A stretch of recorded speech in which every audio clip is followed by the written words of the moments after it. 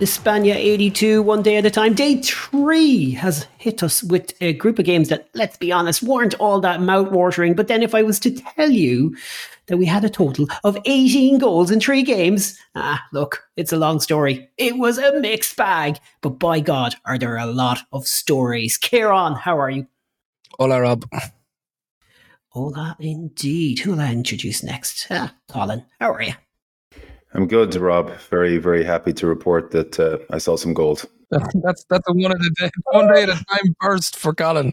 He actually got a game with goals in it. We have a ratio, like he needs to either see a game that has over 10 goals or less than 0. Well, less than 0, less than 1. I need to do some maths. Mick, how are you? I'm brilliant. I'm actually brilliant. I'm feeling such resentment towards my parents, though. I feel like watching this World Cup, 3 days in, and even some of the games, they're not the ones I've seen anyway. They're not brilliant, but there's always something about them. I kind of feel like I was born 20 years too late, or 10 years too late anyway, not to have been able to actually enjoy this particular World Cup in all its glory at the time. So I'm going to be having a war with the folks. You always give me good segues, and what a segue that is. A man who remembers this World Cup, who was born in time to see this World Cup, and you won't mind me announcing that to the world. Kevin Corcoran, welcome back to our little soiree and for your first appearance on España 82. Hi lads, how's it going? I was 10 when this World Cup was started, so this was premium time for the kids. Sticker albums, Scotland's World Cup song, all that sort of stuff. It was like the most important thing in the world. So looking forward to chatting about Scotland's magnificent performance on this day. I felt like we needed to give Kevin some walk-on music today. Oh, yeah.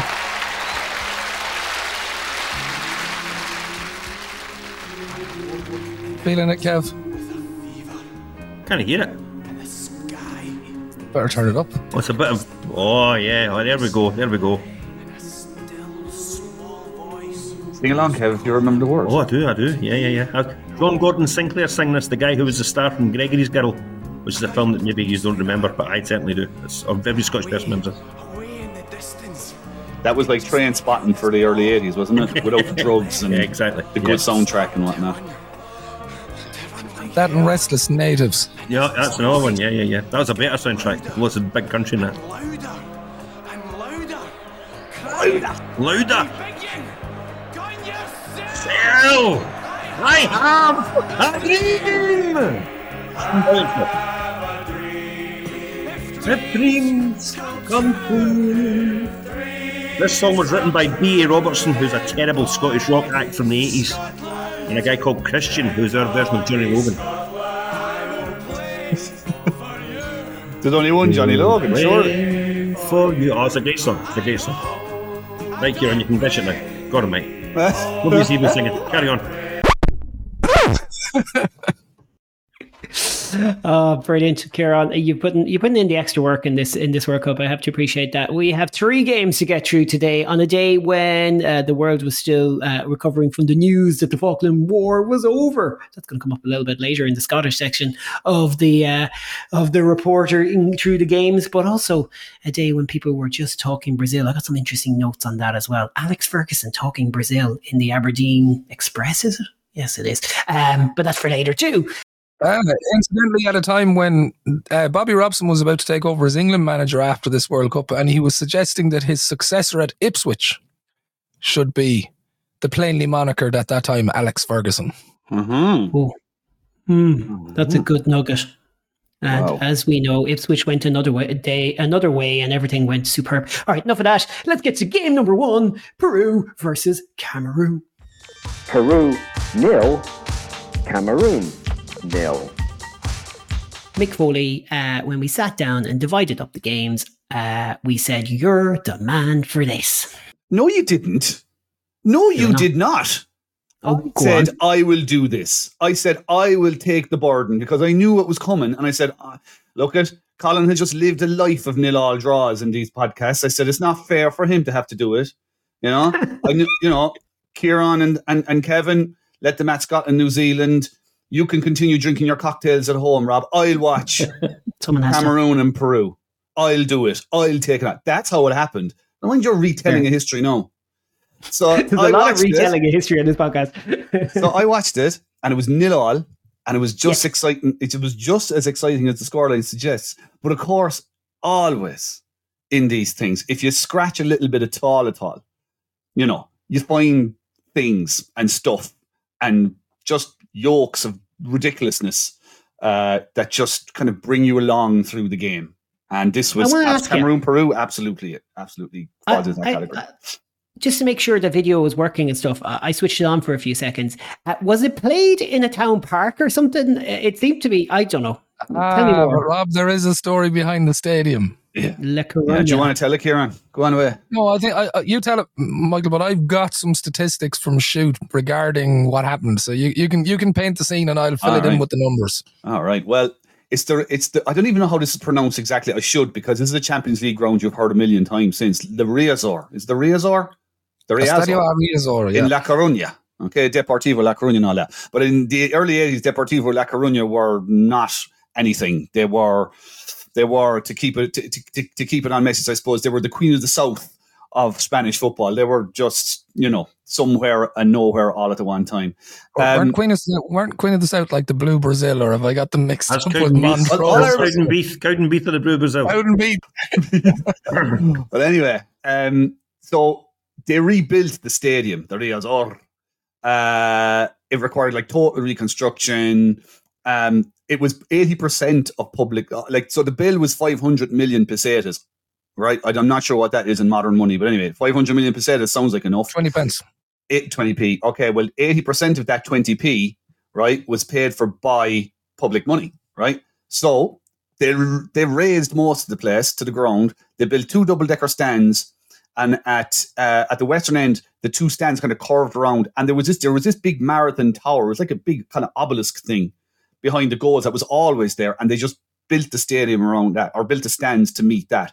But at the other end, there is no stand. There's nothing. Behind one back of the goal, when you're watching it, all you see is jeeps and maybe team buses parked behind it, and you've got like a running track and stuff, and like a sand pit for long jumps and stuff that looks like it was just used. Like there's sand spat all over the place outside.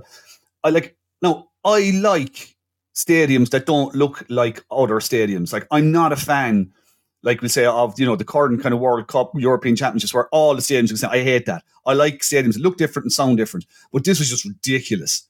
This was just like another hole in the ground. It was like that time, you know, when you go on your holidays and you arrive at your rented accommodation or whatever, and you look at it and go, good Jesus. And the guy goes, well, you have a choice. You can either stay here or you can feck off. That was kind of more or less the choice, I'd say, when FIFA and Cameroon and Peru landed up to this hole in the ground. They went, well, you can either play here or you can feck off. If you remember Shoot from your childhood, there was always a page called Worldwide, which had kind of little snippets. So from the issue released in the week of the World Cup draw, there was a World Cup stadiums hit snags. Bad news from La Coruña, one of the 14 centres to be used during the World Cup finals. The upper tier on one of the stands has been declared unsafe by the authorities. Was it made of cracker bread? Cracks had been discovered. Further investigation revealed that technically the concrete is in very poor condition. These guys might be going for pyrite restitution. You never know.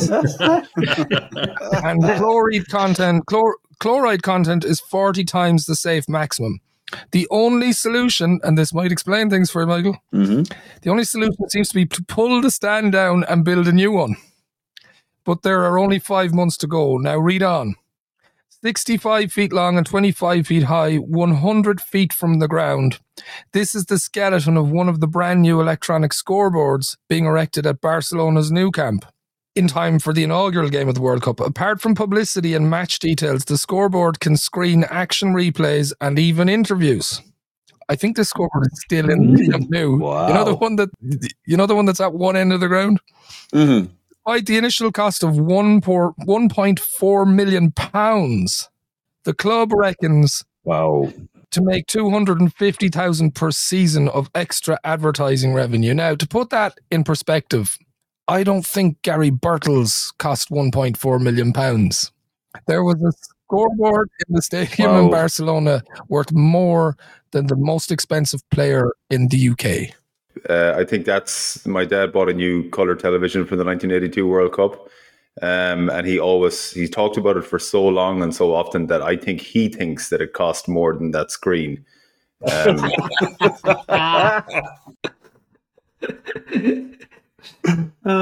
Did he see Brazil playing that? He must have seen the value. Did he watch Brazil USSR? No, there was never the value. He reckons he got value for money, but he just liked to remind everybody. I think the entire Kiltimagh Road was over watching, so he was happy. And I think basically, Mick, what that means is that what you saw, or the gap you saw, was the stadium that the end of the stadium that had been condemned and the remaining rubble. That makes a lot of sense. Like the picture's right now, the stadium is right next to the beach in Coruña. Like, so I mean, God, the possibilities were wonderful. I mean, people have tried to sort of, create this notion that it's like they've described the roofs of sail, like supported by cables that were anchored like mooring ropes on concrete blocks behind the stand. Wow. As though that was, that's what we were thinking. All right, yeah, we were trying to make it like a boat. Oh, Jesus. There must have been a lot of goals. There must have been a lot of goals in this game if we're like 8 minutes in. We're still talking about the engineering report. So there you go, guys. Peru nil.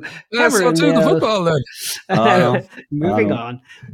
There were some chances, including like an offside goal on on the Cameroon side of things that like possibly, not to spoiler alert here, possibly is the reason why Italy won the World Cup. I'm just throwing it out there.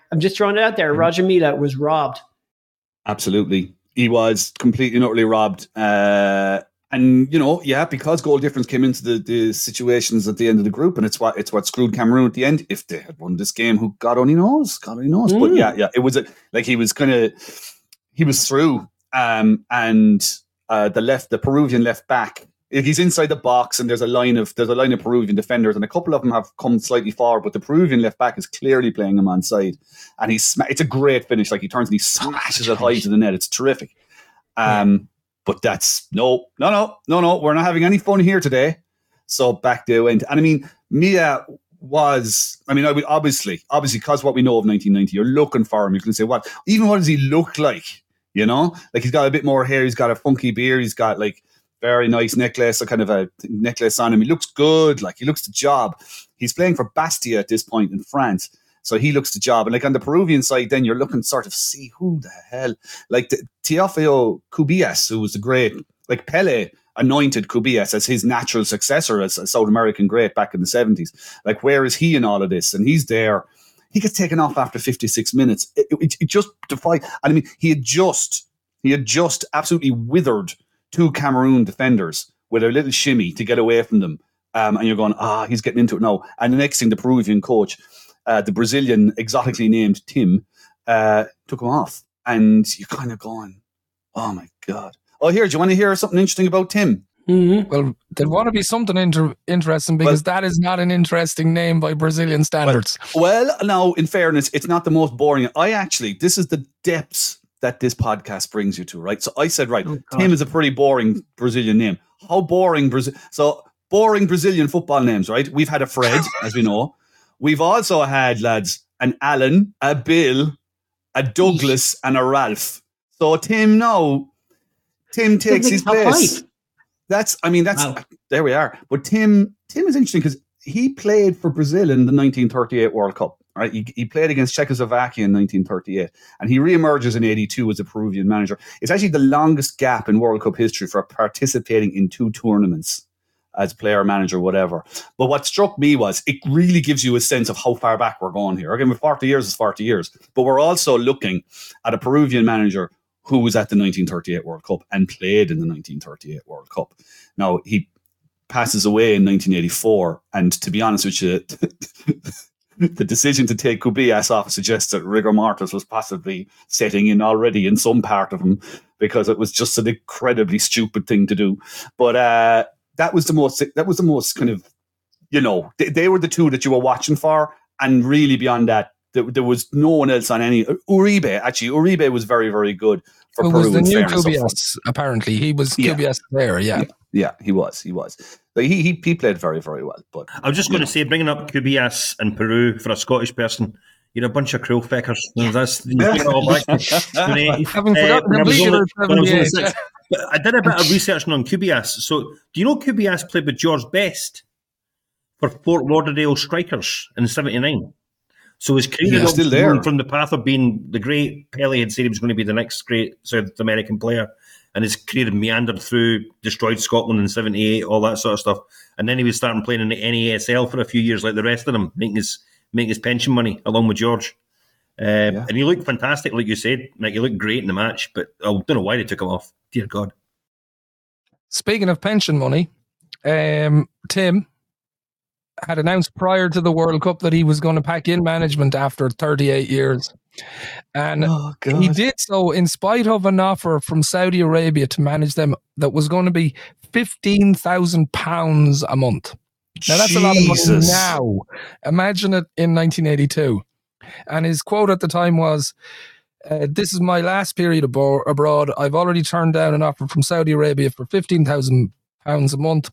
What good is money if I have to be away from my 2 daughters and grandchildren?" So I'm glad he got to spend the last 2 years of his life with his 2 daughters and his grandchildren. Good man, Tim. I tell you now how.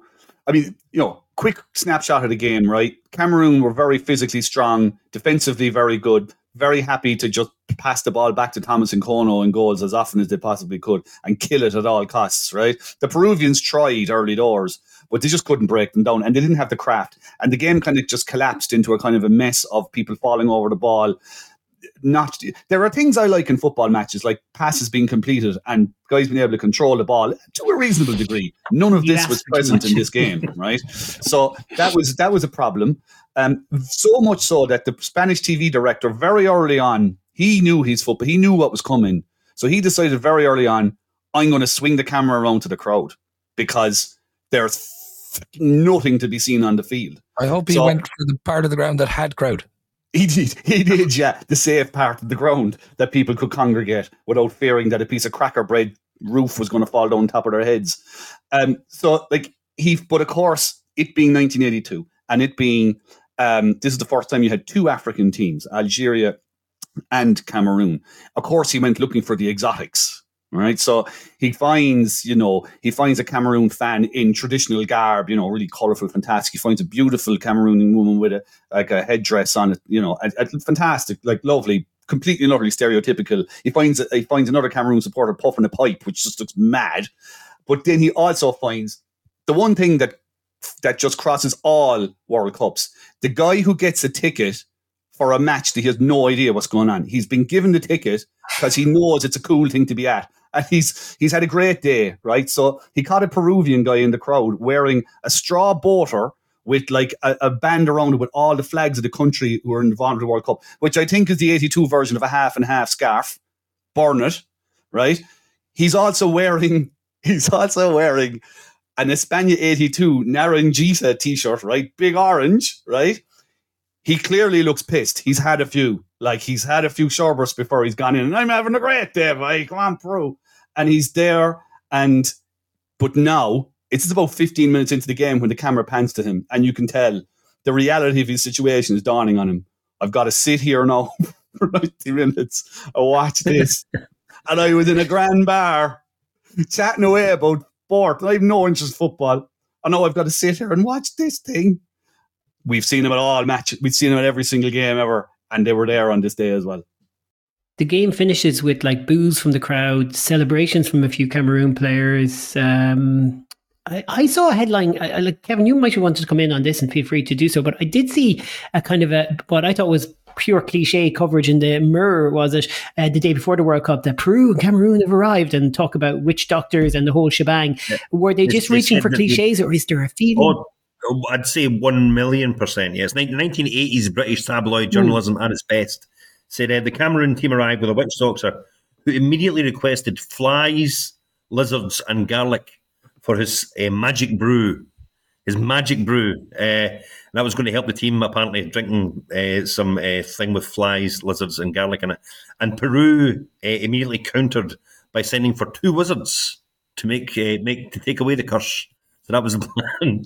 Absolutely. Wow. Gotcha. Stereotypical red top nonsense. Have I wandered into Dungeons and Dragons or something? I thought they got Roy Wood in and some other lad. There was no wing wizards in this game, that's a certainty. Yeah. Is it true that the Cameroon team all slept in the same room on a floor the night before or something like that? Nearly. I'm not sure. Was it that game or was it the final playoff game that got him to the World Cup? Right. So the story goes. Actually, how they got to the World Cup is mildly interesting. Like, as I say, first time two teams got through. So ordinarily they just played like a two-legged sort of like a knockout Champions League phase all the way through. And whoever was standing at the end got through to the World Cup. But this time they could send two teams. So they did the same thing. But Cameroon beat Malawi, they beat Zimbabwe, they beat Zaire, and they made the final playoff against Morocco. Morocco, by the way, who were managed by Just Fontaine of 1958, French free scorer and striker. But he was so confident Morocco would win, he left their two best players abroad. They played overseas. He said, we don't need you, you'll be fine. First leg was in Morocco. They lost 2-0. Player revolt. Lads were brought in. And they lost the second leg 2-1 below in Cameroon. So the boys, Cameroon, make it. To your point about about sleeping there on the floor, they either slept together on the floor the night before the second leg against Morocco, because the coach was going around looking for his team captain actually to have a chat. And he went to every room. There was no one in the rooms. And he found them all sleeping together in one room on the floor. Or it was the night before the Peruvian game. Either or. But it was where the piece I found it in now, it was referred to as superstition, but I think it was a translation. I don't think it was like juju magic or anything. It was just like I don't know, it's just a camaraderie thing. Yeah, I'm not sure there was, but I mean, the Peruvians did accuse him of witch doctoring, but more so because they thought Thomas Nkono in goal was so brilliant. Like, he wasn't that brilliant, I'll be honest. It was fairly... Not even the best goalkeeper in that game, I don't think. No, no, probably not, no. Well, I mean, they obviously have a great bond, because I did find that when they qualified, so after that second game against Morocco in Yaoundé, Roger Milla goes missing for a couple of weeks. His French club fine him when he comes back for being away from training and matches, but he's just got into the spirit of celebrating qualifying for the World Cup. Why wouldn't you? Time for game number 2. We've got goals. Hungary 10, El Salvador 1. All right, we move on. This is Colin Sheridan's moment of truth. This is it. Oh, yeah. Best luck. 11 goals. Your average goals per game in matches rewatched has transformed. No more complaints from you. I totted it up, Rob, between Italia 90, Euro 92 and Spania 82. So far, I have not seen 11 goals. And then it is, you wait for a bus and then 11 of them come along at once, and you can't get on them. No, this is obviously 10-1. 10-1. Hungary beat El Salvador in a pretty historic game, obviously, given its scoreline. So plenty of history made, but in researching this game, it's very quickly becomes about the team that scored the one goal and not the team that scored the 10, which is often, as Mick pointed out, you see the results, you think you're going to expect one thing from a game, and then you do a deep dive where you start looking into the circumstances around the game, etc., etc.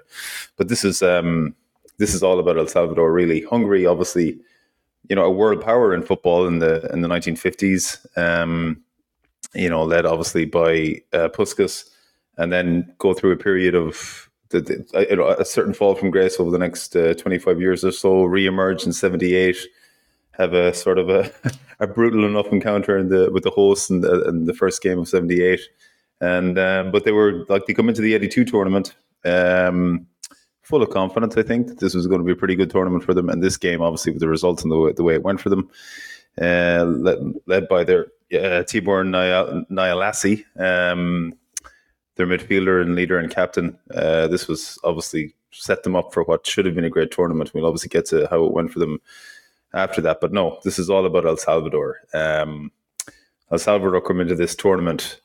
It's easily of all the contemporary World Cups, if we can call 1982 contemporary, which I think if we were all alive for when it happened, then it must be contemporary. This has to be the craziest backstory of a team getting to a World Cup, their preparation, the context of where they came from their home country, etc., etc. It's I watched the game and then ended up watching or at least trying to watch like a 90-minute like BBC documentary on a massacre that happened in a remote village in El Salvador 9 months before the tournament, where, you know, somewhere between 750 and 1,000 people, most of them women, children, and elderly people, were killed. And this is in a country with a population of a similar size to Ireland, 6 million or so, even back in 1982. So we're talking like this is 7 months before the tournament. That massacre happens. This is in the very beginning, or 2 or 3 years into what turned out to be a 13-year civil war. All of the players that went to the World Cup, 20, not 22, because they decided it was better to bring a squad of 20 rather than 22 for, I suppose, probably to put 2 more suits in the plane. I think that was it, actually. And the two extra suits disappeared quite quickly on their holidays when they got there. But all of the players were amateurs, all of them based in El Salvador. So this wasn't, not that you can ever compare players coming from trauma to play on the world stage. This was very much, these players were like their families themselves. They were like living this civil war when they got to the World Cup. The circumstances of even how they got there is absolutely insane. Their training was completely interrupted. It took them 72 hours to reach Spain. They were very easily the last of the teams to arrive. They arrived in Spain 3 days before their opener against Hungary. Before that, they played like a week before they played Hungary. They played a Brazilian team, Grêmio, in a friendly. Then they flew to Guatemala, where they spent a night at the airport. They flew to Costa Rica, to the Dominican Republic, and they finally ended up in Madrid. Mental. And then another flight to Alicante. This is all, a few days before they play the World Cup opener against a very strong team like Hungary. So no excuses. No excuses, and Mick mentioned off air, which was it's the perfect line really about how, you consider the pros of today, or even the pros of 20 years ago, as we remember them in Saipan, complaining about not having, the training, ground being like a car park or whatever. They had no footballs. They had no balls. They had no balls. They had no kit. Well, just on that, Colin, Mick, did they have to go? They had to go looking for footballs. They sent a player around to the Hungarians. It's like going around to your neighbour, knocking on the door. Our ball is burst. Do you have any football there we can buy? Like, they were like, FIFA were meant to provide footballs for everybody and a basic level of gear. But there was no footballs. No balls. It just brings you back to Roy Keane and Saipan. No footballs. Training grounds like a car park. Lads would have been delighted with a car park. Like, they had a kick around the day before the match because they managed to catch a few balls from the Hungarians. Then on top of that, so like, they hadn't seen Hungary play before, but an agent appeared on the scene with a tape, a VHS, I presume, not Betamax, and said, you can have the tape, but it's going to cost you. So they did a whip round, and they got enough money to buy the tape off the agent, and so they played. So they watched it. The coach decided that the best similarity or the best parallel you could make was with Paris Saint-Germain, who El Salvador had beaten in a friendly a couple of weeks previously, and said they play just like PSG, lads. So do you know what we're going to do? We're going to play 4 strikers, right? And we're going to go balls out attack, right? Let's do the thing they absolutely don't expect us to do. And off they went. But like, as Colin is outlining there, like, it's mental. Like, I mean, just to go back to the Civil War just briefly, like, so 79 it starts, and one of the defenders, Francisco Jovel, said they'd be training. And he said, if we arrived late, it was often because we had to stop to assist wounded people abandoned alongside the road. Like, this was this wasn't some kind of a detached experience for them. Like, they're all in the country, they're living it. It reminded me somewhat of sports people in Northern Ireland trying to get to training, and having to go through roadblocks and maybe not being able to travel at all because it was just too dangerous, and having to train in different parts of the country, not being able to train together and stuff. So, like, there's a little bit of that in it. What else could you say? Oh, the footballs, just on the footballs, right? The other thing, gear, right? So the tracksuits went missing, but FIFA had gear for them, right? FIFA gave them bags and kit, but they had their suspicions about the bag and kit. They reckoned that they weren't new There was something about them that told them that these were at least 8 years old. And the giveaway was that the 1974 World Cup logos were still on the bags and the kit they were given. So they were like, so presumably they'd been shipped from Mexico. yeah. These had more than a 72-hour journey. Yes. So like, just they stayed at the shooting lodge, which doesn't sound bad, but apparently it was just doesn't sound great if you've just come from a civil war torn country. Yeah. Colin, like they were disjointed, they were a mess. I mean, we're not like that first header that Hungary get. If ever you were to predict a 10-1 at 1-0, it was looking like it. From a corner, I don't think anyone picked him up unmarked from a corner. I think that's this is the very definition of this is the greatest coaching video. I think this game actually could serve as one of the greatest coaching videos of all time. And it's not like they're, I suppose, without sounding too, they're not Zaire bad. You know, they're like, clearly they can play. And one of their players actually comments that this was their best performance of the World Cup. Now we'll get to that in the days and weeks to come. They've knocked Mexico out in the qualifiers. They can't have been too bad. Exactly. They did. And you can actually see, you know, even like at a glance at this game, that they can actually play. But you watch them and there's this, you know, they obviously go 1-0 down after 4 minutes. Nialisi's header, as you rightly say, Rob, it's like it's the greatest how not to defend the set piece example you're ever going to watch. And, you know, but even at halftime, it's 3-0. Okay, we've all watched like World Cup matches that we've forgotten where the weaker team were 3-0 down and, you know, they'll limp over the line and lose 4-1 or 5-1 or whatever. But it was really the telling thing, and that's where the context, I think, really adds to this, is the telling thing is that, as Mick rightly points out, it's not like they just sit back and like invite everything onto themselves. No, they're actually trying to play football. They're trying to attack. Their tactics. That's their big mistake. It's their big mistake. There's no midfield. There's no midfield. There's absolutely no midfield whatsoever. They literally don't have a midfielder. They don't have a midfield. They play like modern day Ireland. It's just kind of Stephen Kenny's Ireland. But no, it's the most bizarre thrashing of all time, because it's not like they can't play. It's not like they're out of their depth, in the sense you don't lose 10-1 and not be out of your depth. But they had an idea. They mistakenly stuck to it, and that they actually tried to attack. And like, even, you know, some of the Hungarian players reflecting on it and speaking afterwards acknowledge the fact that, you know, this wasn't like some sort of men against boys scenario, in the sense that they actually did try and put it up to them. They had chances in the first half, and they did. But it's so, in that context, it's actually a pretty bizarre game to watch. But it's just the naivety of their performance, I think, is what it kind of what comes. But still, 3-0 down at half time. I mean, the moment of the game is their goal. Yeah, so it's 5-0 at this point, and one of, like, if we won't get, like, I was going to say, is this the greatest celebration of the World Cup? No, this is the Tardelli World Cup, but like, it's up there. If you're doing your top 5 celebrations, I feel like we're going to have this one in there. Is Zapata to make it 5-1?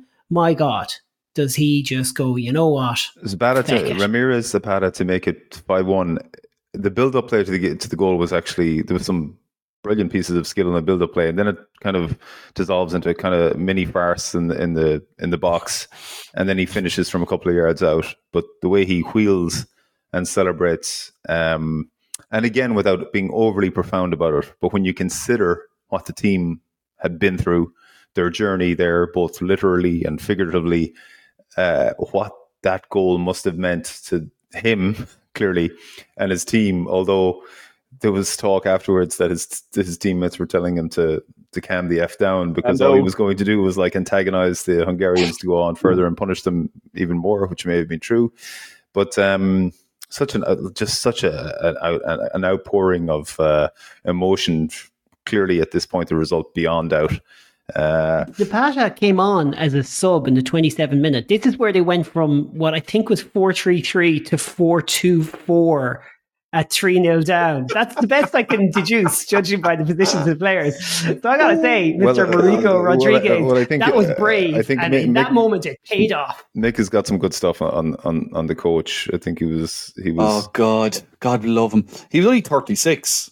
Mauricio Rodriguez. Not a name you heard actually ever again. He never coached again. Unless you're into civil engineering, I think. Yeah, exactly. Yeah, engineering company. Yeah, he went off and became an engineer. Zapata's nickname was El Pele. I like that. And I do like the way the lads apparently went over. As you say, Colin said, like, calm down, you're going to make him mad, lads. The ship has totally sailed on that one. Like, we're 5 down. They're already cross. But the other one small little, snippet of a thing, like they didn't even have, like the pennants you exchange at the coin toss and stuff. They didn't even have a pennant. And they realized this the day before. They must have seen it on one of the games or something that everybody was exchanging stuff. And we don't have anything. So the goalie was out for a walk. He saw a pine tree near the shooting lodge. And he went over and he must have been some class of a carpenter or a wood turner or something. He cut a piece of wood and he carved the name El Salvador on it to exchange with the Hungarian captain, which I think is like the coolest thing, probably. Yeah, that's that was exchanged, at a World Cup. That is so cool. But it was just like they tried to put the subkeeper on. The coach tried to put the subkeeper on. Subkeeper went, not a chance, lad. I'm not going near that. And like it was sort of, I think, what would you call it? Cooler heads prevailed and said, no. We just want to demoralise one keeper today and not 2. We might need him for the next match. I liked their comeback then, post-Hungary. Where they started, how they started was impressive.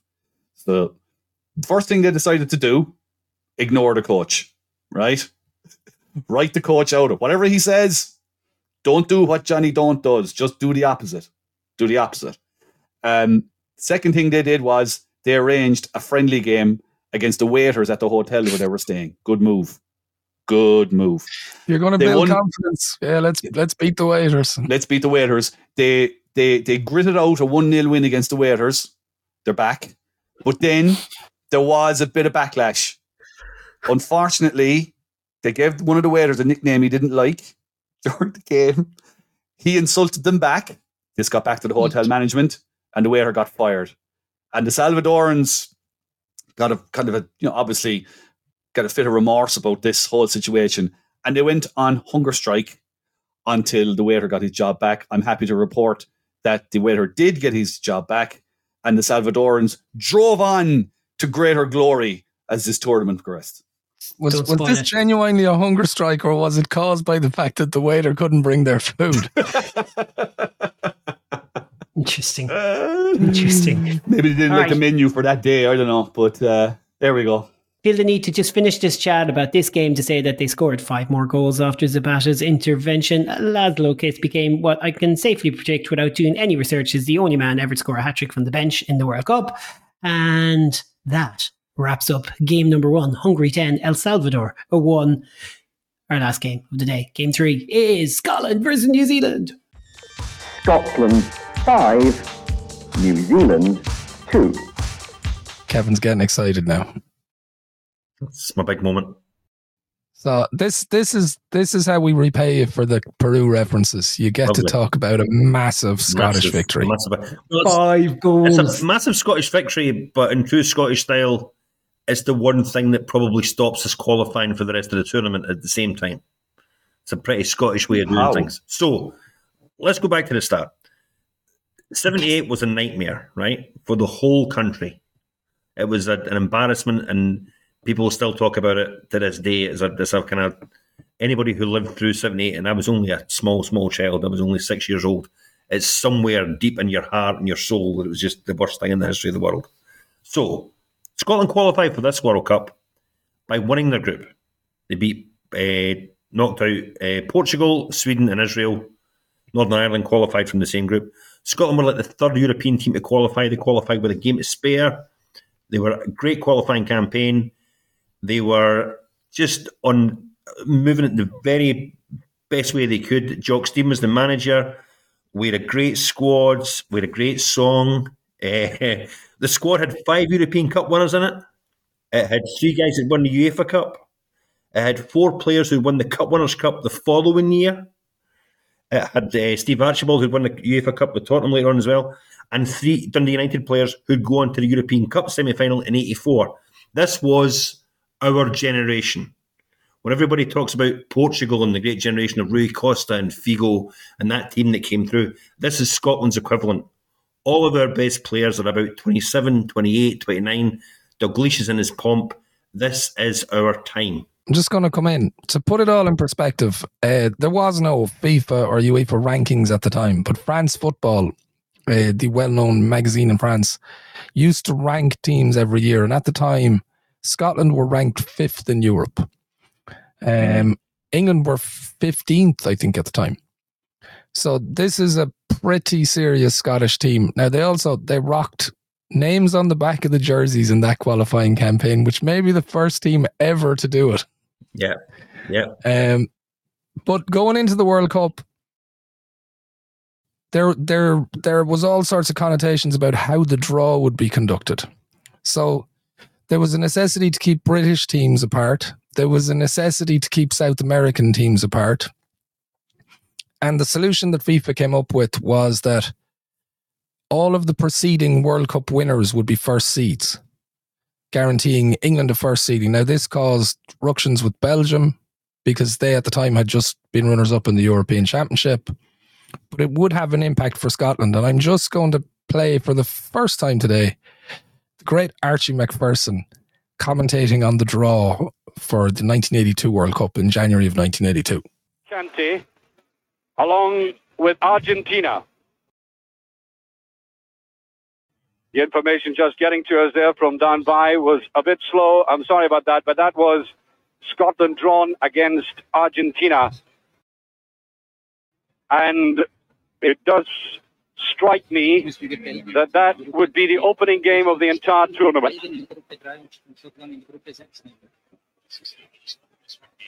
I really do think there's been confusion down there because they're going back with the ball. They're not too happy about that. And there is confusion about what is going on. The information given to us, at least it seemed to come out at first, that Scotland were in Brazil section. That's how it looked to us from here. But the name has been put up there in Argentina section. Yes, I thought so. There has been a mistake. There has been a mistake. Le premier tiré dans le groupe 3 et le deuxième tiré dans le groupe 6. I'm just listening to this just la now. Belgique ira dans le groupe numéro 3. And I think et nous allons tirer that Belgium, they're going back to Belgium. I'm pointing out a mistake about Belgium. Yes, that strikes me as correct. Actually, Belgium should have been in Argentina section, as I first said, and Scotland should have been in Brazil section. I mean, that was the way it was arranged prior to the draw. That's what they said they were going to do. You heard correct. That was what was arranged prior to the draw. This draw was so premeditated that the USR did their training camp in Malaga, safe in the knowledge that that is where they would be playing in Brazil's group. Wow. So, poor old Scotland might have had the opportunity to take the reigning champions out on day one, but found themselves in a group with the USSR and Brazil. And you know what? From what we've seen of Argentina on day one, the Scots would have had an amazingly good chance of winning that game. They had all the quality in the world. I have a point on that, Kevin, because Dennis Law's column the day before this World Cup kicked off actually said, you know what, I think Scotland will qualify because I think this is the perfect group for them. There's no chance for complacency. So maybe that Argentina group was no use to them. Although I think at this stage, with a spoiler alert, it seems like whatever way you go, it wasn't good for them. Yeah, exactly. Yeah. Complacency. We can get to that at the start of the second half in this match against New Zealand. My God, yeah. It was a storming start to the game. I mean, This was Gordon Strachan at his very best, one of my all-time favourite players. Really enjoyed watching him again. Yep, Strachan, fantastic run that sets up Kenny for the first goal. And then John Wart gets 2 goals before half-time. And we're 3-0 up and cruising. And it looks like it's going to be all of the memories of 78 washed away. We're going to win this game easily. And everybody's mind is already looking ahead to Brazil when we get to half-time in the New Zealand game. And therein lies the problem. Because as soon as the second half starts, we get caught. Not once, but twice. 2 critical goals you were about to explain. Like, I mean, look, it's a 5-2 win, as we know, but these 2 goals bring New Zealand back into the game. They even have a chance to equalise. I mean, chaos. Have you any? You were 10 watching it, but was a nation just like in absolute like panic as this was all falling apart? Do you think? Well, we've got a great history of kind of making it hard for ourselves and kind of making a mess of it. So, like I said earlier on, when you think of all the players in the squad who had all the European Cups and UEFA Cups and all that sort of stuff, in this team, the only weak link you would say is maybe Alan Rough, who's the goalkeeper, who plays for Partick Thistle in Scotland. And if you're not aware of Scottish football, Partick Thistle are the 3rd team in Glasgow, affectionately regarded as the cuddly toy of Scottish football. Because if you're in any the wrong side of town in Glasgow, you always just say you're a Thistle fan, and that gets you out of any sort of trouble. But Ruffy was the very famous Billy Connolly joke. Yes, exactly. That they're actually called Partick Thistle nil. Yeah. Well, they were called Partick Thistle nil in 1981-82. They'd just been relegated from the Premier League before this World Cup, and Ruffy had conceded 59 goals in the context of that. But he was still our number 1 goalkeeper, which is amazing when you think about it. He had 48 caps before the World Cup started. The 2 other goalkeepers in the squad, George Wood, who was at Arsenal and he was second choice, but he wasn't really going to get Rough out behind the sticks. And Jim Leighton, who would have his own little World Cup disaster in 1990. He was uncapped at that point and wasn't getting a look in either. So Ruffy was the goalkeeper. Him and Danny McGrain, the Celtic captain who won the league that year and who was the Scotland captain, managed to get themselves into a fankle at the edge of the box, and that allows Sumner to nip in and give New Zealand their first goal. And within 2 or 3 minutes, they get a second goal as Alan Evans, making his 4th cap for Scotland, gets caught at the halfway line. Your man runs right through past him, scores the goal. Wooden, I think his name was. And that's Alan Evans' last ever Scotland game. He won European Cup for Aston Villa. He was only 25 years of age, but that's his last cap. End of story. Done. So it's 3-2. Jock Stein didn't mess about. It's 3-2, and as you say, it's panic time back home. We're all watching it going, this is just exactly the same as Argentina. We're going to do it again. All the hallmarks of the draw with Iran are coming back, or a defeat to Peru. So it wasn't a good time. And Jock Stein had prepared meticulously for this. He had actually travelled to New Zealand to watch them play. They had 5 matches against the League of Ireland 11. What a trip if you were a League of Ireland player at the end of the season. So Jock Stein actually, and I think Archie Macpherson contacted the BBC and said, hey, I'll make a documentary about him going to New Zealand. So it was actually Archie Macpherson that I think talked him into it. But as they were travelling, you had 2 incidents in the Falklands War that kind of rocked Jock Stein. So the first, I think, was the Belgrano. And then the very next day, there was the sinking of the Sheffield. And he was convinced at that time, because there was still discussion about the British teams pulling out of the World Cup. He was concerned that if there was going to be discussions around that, he wanted to be at home.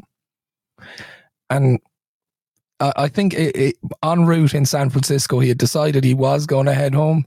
And Archie just decided, well, the BBC are paying me to go, so I'll go.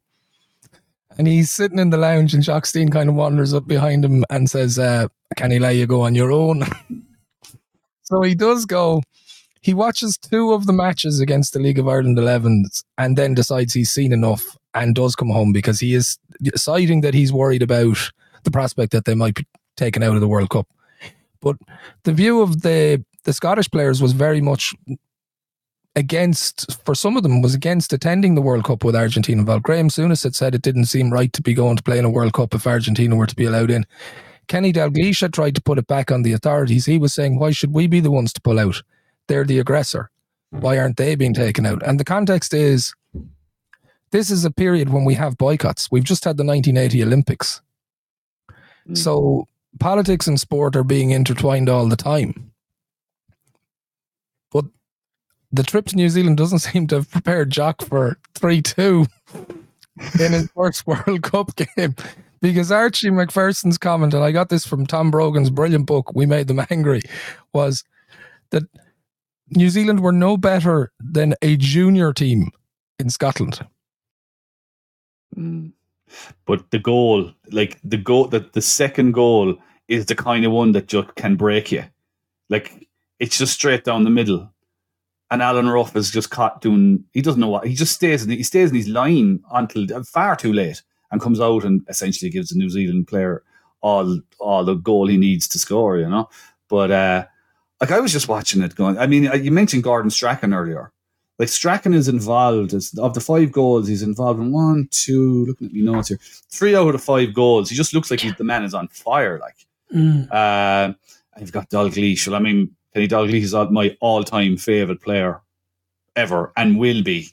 So, like, I mean, you know, I just look at that Scottish team and I just get excited looking at the names. I get excited looking at the jersey. They look the part. Everything looks right.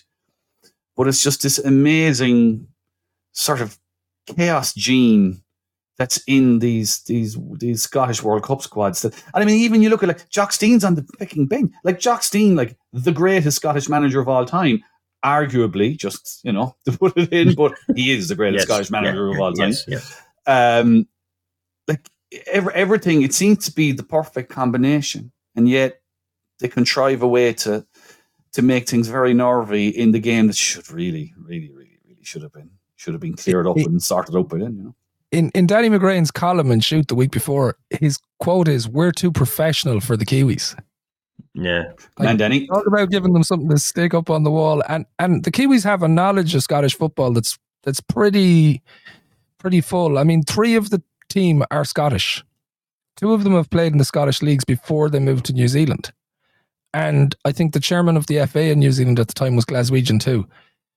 But they're so battle-hardened as a team. They've played 15 World Cup qualifiers. Now, against varying quality of opposition. But I mean, they've only qualified in January, having beaten China in a playoff in Singapore. Yeah. And they had to have a public subscription to get the costs of that trip covered. They actually had to ask the public to help them do it. All of their squad are home based, so it's like playing a club team, if you know what I mean, in that sense. So all of their squad, actually looking at a lot of the squads, there's very few players playing different countries. Yeah. The world was a much smaller place then, and it's only 40 years ago. But that New Zealand team, they, like you say, Kieran, they played so many qualifying games. They beat Fiji 13-0 on their way to qualifying through their first qualifying group. And then, yeah, like you say, they beat China in that they were the last team to qualify for the competition. But in saying all of that, Scotland should be much further ahead than they were after an hour of this match. They're 3-2, and as you say, they almost got an equaliser, and it is panic stations until John Robertson scores the most delicious free kick to make it 4-2. Oh, and then the final goal from Stevie Archibald. 2 dummies and I love it. As soon as I think and someone else runs into each other, and then Robbo comes in and tips it in the top corner. Great goal, brilliant goal, and a great celebration as well. Puffed his chest out just as well because he was carrying a bit of weight at the time. I was about to say, was he clearing smoke? Yeah. He was one of the gamblers in the squad because he wasn't in form at the time, so Jock Stein is backing him. Yeah. Funny enough that one of the New Zealand players, Alan Bolt, had played underage at Dundee United with Neri Sturrock. You know, I mean, he was very familiar with the Scottish players. And New Zealand do have one talent in their team that is utterly prodigious. And the only reason he's not playing in England with Norwich at that time is a work permit issue. And that's Winton Rufer, who'll go on to have a stellar career in Europe afterwards. He's only 20 at this point. Had signed for Norwich but couldn't move because he couldn't get a work experience or a work permit to work in England. He was the one guy that we knew about in Scotland because Scottish television had done a big feature on him before the World. I remember that before the World Cup. he was the big danger man for New Zealand. And like you say, he should have been playing in Norwich in the first division, but he didn't get a work permit. So, he went on to score like 40-odd goals for Werder Bremen or something. He's a great player. Yep. And substitute Steve Archibald gets the last goal. And I'm going to actually ask Billy Joe Padden to watch that because he's obsessed with good-headed goals. And this is a Billy Joe Padden masterpiece. He really will enjoy that goal. It's almost like his head's a funny shape to get it to go that way. Yeah. I know, it's just ridiculous. Over the keeper into the top. Oh, it's beautiful. Yeah. That's my favourite goal of the game. Colin Gotts brought the atmosphere again. Kevin will talk to us about that in a second, but it provided the colour. It's kind of, I remember in the Italian 90s sticker album, the pictures of the Scottish and the Brazilian fans together in the crowd. I remember that one picture and I was like, that looks like a good time. They were having a great time in Malaga. No, they did. And it's exactly, that's my memory of it too, Rob. Even in my I was Kevin in 1990, I suppose, like we all were probably for World Cup 90 when you're 10 years old and you're looking at World Cup 90 and the Tartan Army and all the reportage of that was like, I think that's what we then thought we became after, because it's crazy for me to think just the way Kevin was talking about that, though. No, in all seriousness, talking about that Scottish team in 78 and 82, like how nearly familiar that feeling can quickly become after 2 World Cups, that you're going to World Cups all the time. And although there's some jittery moments and some nervy moments, but you've actually, like when I look at that team and I recognize all the names based on, my 8 and 10-year-old self, and Kieran talking about how highly ranked they were, heading into that World Cup. Geez, what a time to be a Scottish fan with those players playing. But the fans were incredible. The atmosphere was incredible.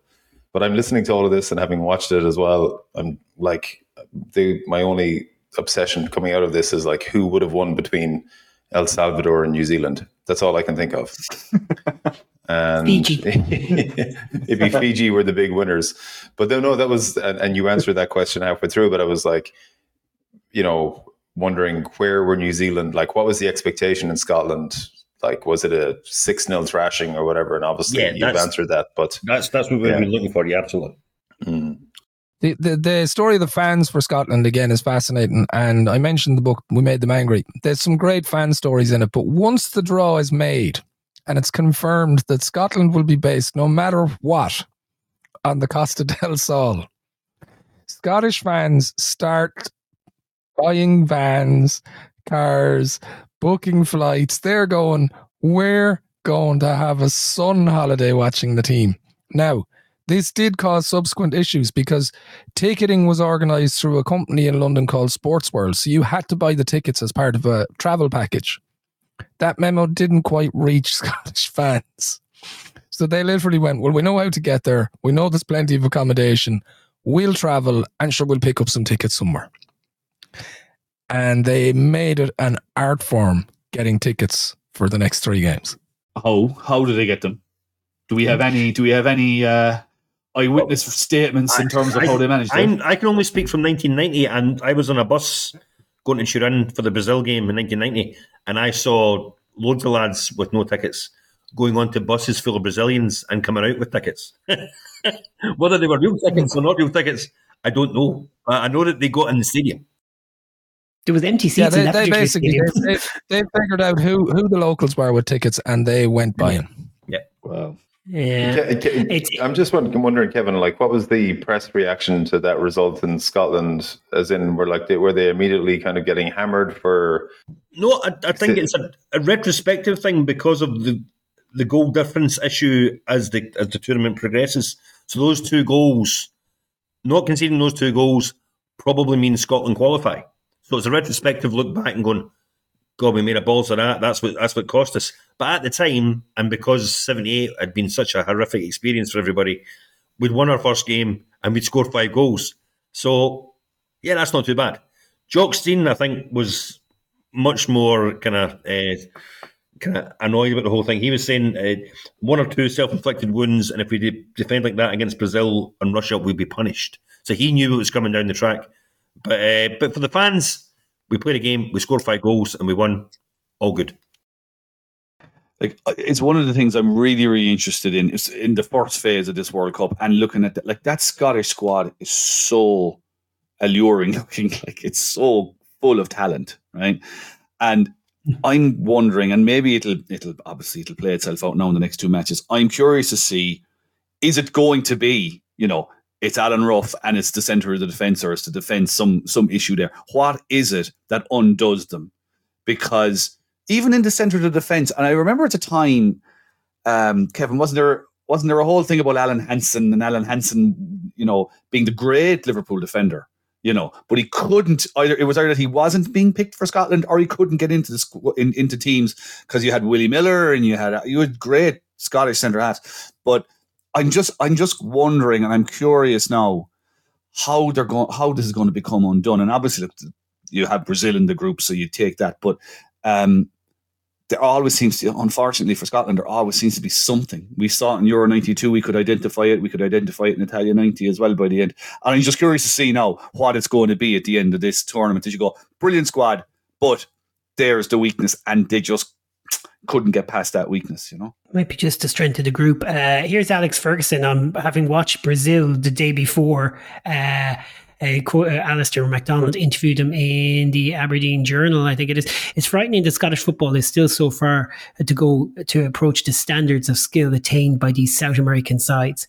They are, of course, groomed both physically and in skill from an early age, and they have a more helpful climate for training than ours. But their degree of development is still fantastic. Obviously, you've long since caught up, Kevin, and sorted all those problems out. Yeah. Oh, we're like Brazil now. Absolutely, yeah. Look, Mike was talking there about Alan Hansen. The problem for all those guys that played at a high level for Liverpool, even Kenny Dalglish, loads of people said he never played as well for Scotland as he did for Liverpool. But that's probably because he wasn't playing with the players he played with Liverpool were better players than he played with Scotland sometimes, and he'd be a step ahead, and they wouldn't read the through ball and stuff like that for Dalglish, and he sometimes had to do it himself. And the same with Alan Hansen. He played alongside Lawrenson maybe for Liverpool, or better defenders, whereas with Scotland, it's Alan Evans or it's Willie Miller, who's just starting to become an international player and all that sort of stuff. So, and there's also a little bit of Scottish thing about we'd rather have our own league players in rather than the Anglos. There's a little bit of that still, even then a little bit of that aggro between the two, I wonder about that. Because I take your point, right, that the players at Liverpool were look, obviously they were exceptional. This is a golden era for English football, and they've won 78 European Cup and 81 European Cup. Dalglish has been central in both. But like I'm still looking at this team and looking at the squad going, there's a lot of quality there around Dalglish. He's got Souness there with him to mind him, and he's got Strachan outside on the right, absolutely great. Like, I'm just curious. I'm just curious to see where the weakness is going to come, because it just looking at the players and what I know of them, and these are Scottish players that I can remember from watching them as a kid, and they're all really, really, really good players and a great manager. So I'm what would you call it? I'm morosely curious as to how this one is going to go around. Yeah. Maybe notice there's no Rangers players in that squad. Not one Rangers player in the squad, which you'd now think which is unthinkable. But that's no Rangers players. Are we before the era of Davy Cooper? We probably are. We were a few years before. No, we're not. No, he was in the party, I think. Him and Johnston. Yeah. Great player. You've got, if you look at the bench, Willie Miller, obviously we've talked about George Wood. David Neary came on. Joe Jordan is with AC Milan at this stage. He's had a very tough season, because this was the season where AC Milan were relegated from Serie A, which ultimately changed them into what they became afterwards. Berlusconi comes in. But Steve Archibald is, flying with Spurs, and he's going to be going to Barcelona next. Yeah. This is the team of street football. It's a team of street footballers. John Robertson, Dalglish, these guys are just Strachan. They're fabulous, fabulous, fabulous, intuitive footballers. And also, my favourite player, actually, once Kenny left for Liverpool and my heart was broken, the guy who I jumped in after that to like was Paul Sturrock for Dundee United. Paul Sturrock. He was a great player, Paul Sturrock. Similar type of like inside forward to Dalglish. Great player. Brilliant player. I saw George Burley was mentioned as well. I think he had picked up a knock the day after this, so he didn't make the squad. He suffered some terrible injuries. And had come back from a very serious injury just before the World Cup. Yeah, terrific player with Ipswich, but had some terrible, terrible injuries that kind of killed his career, didn't they, around that period? He came back, as you say, Karen, but he was never quite the same, I don't think. Right, as we bring this week's show to the end, we got to pick a team of the day. One thing that's going to be a problem in this game is picking bloody defenders, because it sounds like a couple of Scottish defenders made some pretty big mistakes in this game. I'm not sure I'm going to pick any New Zealand defenders after conceding 5 goals. We can't seriously pick any Hungarian defenders in a game where they dominated that much. Obviously, the entire El Salvador back four are under a little bit of pressure to make this team, which leaves Mick Foley to pick defenders from the 0-0 draw. God's sakes. I need 4. And a goalie. Oh, Christ. Well, you can put in Kono on goal. I mean, witch doctoring or not, you can stick him in there anyhow. I don't know, whatever. 2 from Peru and 2 from Cameroon. I'll get back to you with the names. You can check our website for that. Yeah, sorry, I may have dumped you in there. I couldn't find any defenders after that. So will we just play 2 at the back, like El Salvador style? Listen. My attempt, yesterday to introduce some tactical sophistication to the team of the day with a Christmas tree formation was so roundly drummed out of the conversation that you can head off now and pick your 4-4-2. Off you go. Hey, listen, Souness and Strachan Souness will pick as kind of like obviously one of our many midfielders, but we'll tell him to just track back if he has to. Maybe Alan Brazil can track back. I don't know why you get him to track back. Doesn't make any sense whatsoever. Pick your team of the day, lads. Strachan's on it. Dalglish is on it. That's easy. Anyone else from the Scottish game? John Wark should be 2 goals. John Wark should be, yeah. Archibald had a bit of an impact, but he's from the bench. Can't be. I don't know if we can put him in there. So that's 3 from Scotland. There's room for a 4th, I think. I think you're going to find. I think most of the Scottish team, I'd say, because there's no one really. I can't propose anybody from Peru. Uribe for Peru had a very good game. In fairness, the natural successor to Cubillas, or so he was touted at the time, and had a very good. Actually, Uribe ended up playing for America de Cali in the mid '80s. Let me tell you. So quite the career he had over there. But Uribe would be the only one up front that I would suggest, and Roger Mia, of course. And I would take your substitution argument, Rob, and say, are you excluding Laszlo Kiss? You got to put Laszlo Kiss on. Yeah. I mean, if we don't put Laszlo Kiss in, we'll never ever be allowed to put a sub in ever under any circumstances. Speaking of subs, yeah. Colin, I was about to ask you for your nomination. Yes, the Bata has to make the team, if for no other reason than it'll just make people stop, look up what the story is there and go, fair enough. Yeah, that seems reasonable. So you've picked about 6 strikers, yes. 4 anonymous. Oh, clearly exactly. Pipo Rodriguez. Rodriguez. That's kind of the way. That's what I was going for. This is a civil engineered football team. Yeah, I have to say this whole team of the day concept's going very well, Rob. Now, Lassie as well is in there because he was actually quite good in that game. Anyone else, Colin, from the game? No, Laszlo Kiss, obviously you already mentioned Rob, their skipper who scored the first goal, definitely in. But come on, they scored 10 times. It's like, I don't know. Just take your pick. Yeah, take your pick. I'll pick a doozy. Well, I'm going to put in Fazekas because he had 2 goals from outside the box. So, he was playing a different game. Exactly. Anybody who scores twice should get in the team of the day. He'd be pretty annoyed with it. All right, that's it. Anything to add to finish? I mean, it's only going to get better from here. A couple of nuggets again from Shoot, Rob. Yes. None other than Tele Santana, obviously clear in what group he was going to have in the World Cup prior to the draw, had gone to watch New Zealand against China in the playoff. Oh, yeah. He warned Scotland. I watched their playoff game against China, and the New Zealand players would have kicked the Chinese out of the stadium if the referee had not shown a few yellow cards. New Zealand were far too physical, and referees in Spain may have problems controlling them. Now, my word. Big words. We did get a kind of an indication that would be what New Zealand were like in that Archie Macpherson documentary, and perhaps I can just give you a little snippet. The game is eventful at this stage, if only for the tendency of the New Zealand players to go a bit heavy on the physical side of the game. understandably one or two players become upset. It is getting decidedly rough. But New Zealand win. They're strong, straightforward, aggressive, and their goal, the only one, has a wholesome simplicity about it that has to be admired.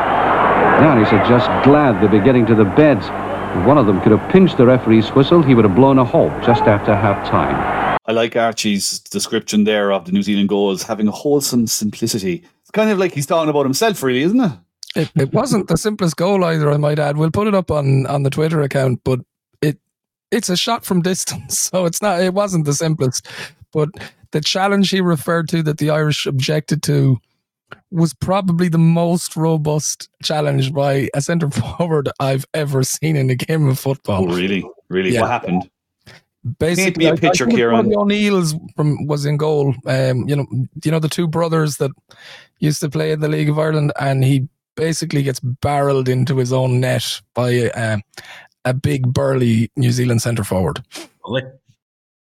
I just love kind of a throwback. Archie McPherson sounds like he's describing everything he commentates. It sounds like he's describing like Henry Morton Stanley meeting Livingston in Africa. Doesn't sound like football at all.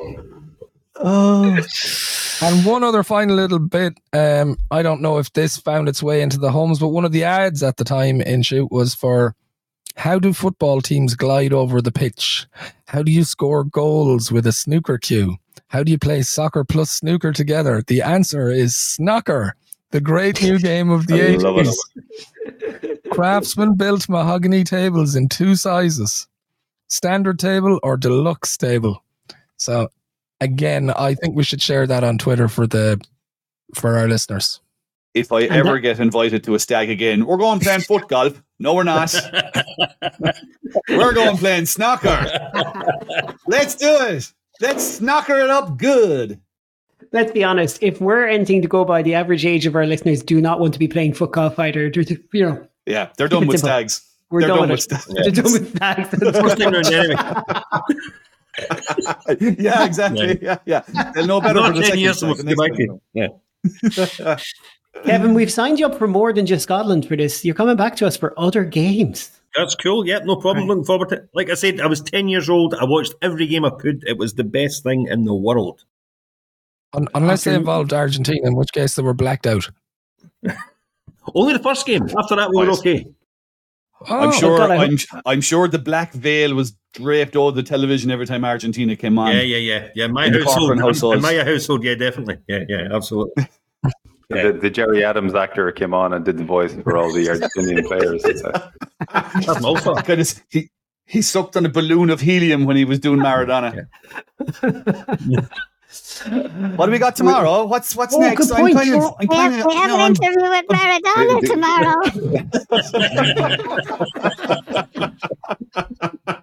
He didn't think he'd get to use there that. It is. Was that actually there you go, Kieran. You got to use it. That's embarrassing. Brilliant. Oh God. Super. What's tomorrow? I've actually forgotten. Oh my God. I've one job. It's like that's my job.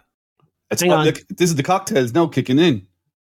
Wait for it. I nearly have it. I have it. I have a whole spreadsheet done out, lads. Oh, it's failing me at the moment though. See, people think we just rock up and do this stuff, but there's spreadsheets, there's conversations, matches are being watched. Watching 0-0 games, all of that, yeah. What? Absolutely, yeah. Giving out about the fellow wearing the straw water. Burn that. Oh, yeah. Pure pros. Are you there yet, Rob? Have you found it yet, have you? I don't know. I'm like, this is, how many days in? It feels like we're 15 days in, and it's only day 3. Day 4 is just stumped me. I know West Germany, Algeria. That's going to be West Germany, Algeria. Ooh, that's all right. Yeah. Yeah, that'll be good. England, England, France. My God, this is a good day. England, France. Yeah, and lots of goals. Spain, Honduras. That's clearly I'm not on goals, because Colin, you're not on. There you go. Thank you for walking a mile in my shoes, Mick Foley. Now you know what it's like, and it's just not a bother. Colin, I see Yugoslavia draw 0-0 with Northern Ireland. I'm not saying your name is on it, but I'm just saying. I want it back. Yeah. Goals are overrated. Looking forward now to watching Mick Mills and the boys tomorrow. That'll be good. Yes. Yes. And other English footballers you've completely forgotten about. Honestly, there are more big names on the Scottish team, from my perspective, 40 years on, than the English team. So, Kevin, I'm not just saying that to cheer you up there. Right, that's it. We're out of here. Right. Adios, amigo. Tomorrow. Cheers, Rob. Bye.